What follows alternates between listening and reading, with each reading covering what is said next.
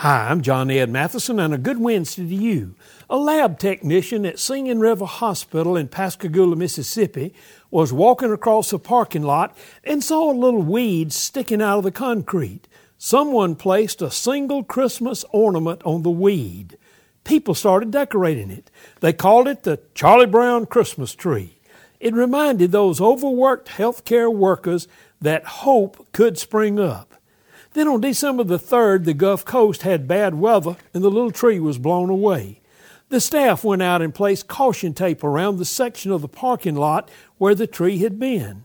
They then got a real tree and placed it there. People decorated it, and the little weed literally turned into a tree that communicates hope. You might think your life is buried in the concrete. Hey, get ready to sprout and let God use you as a symbol of hope.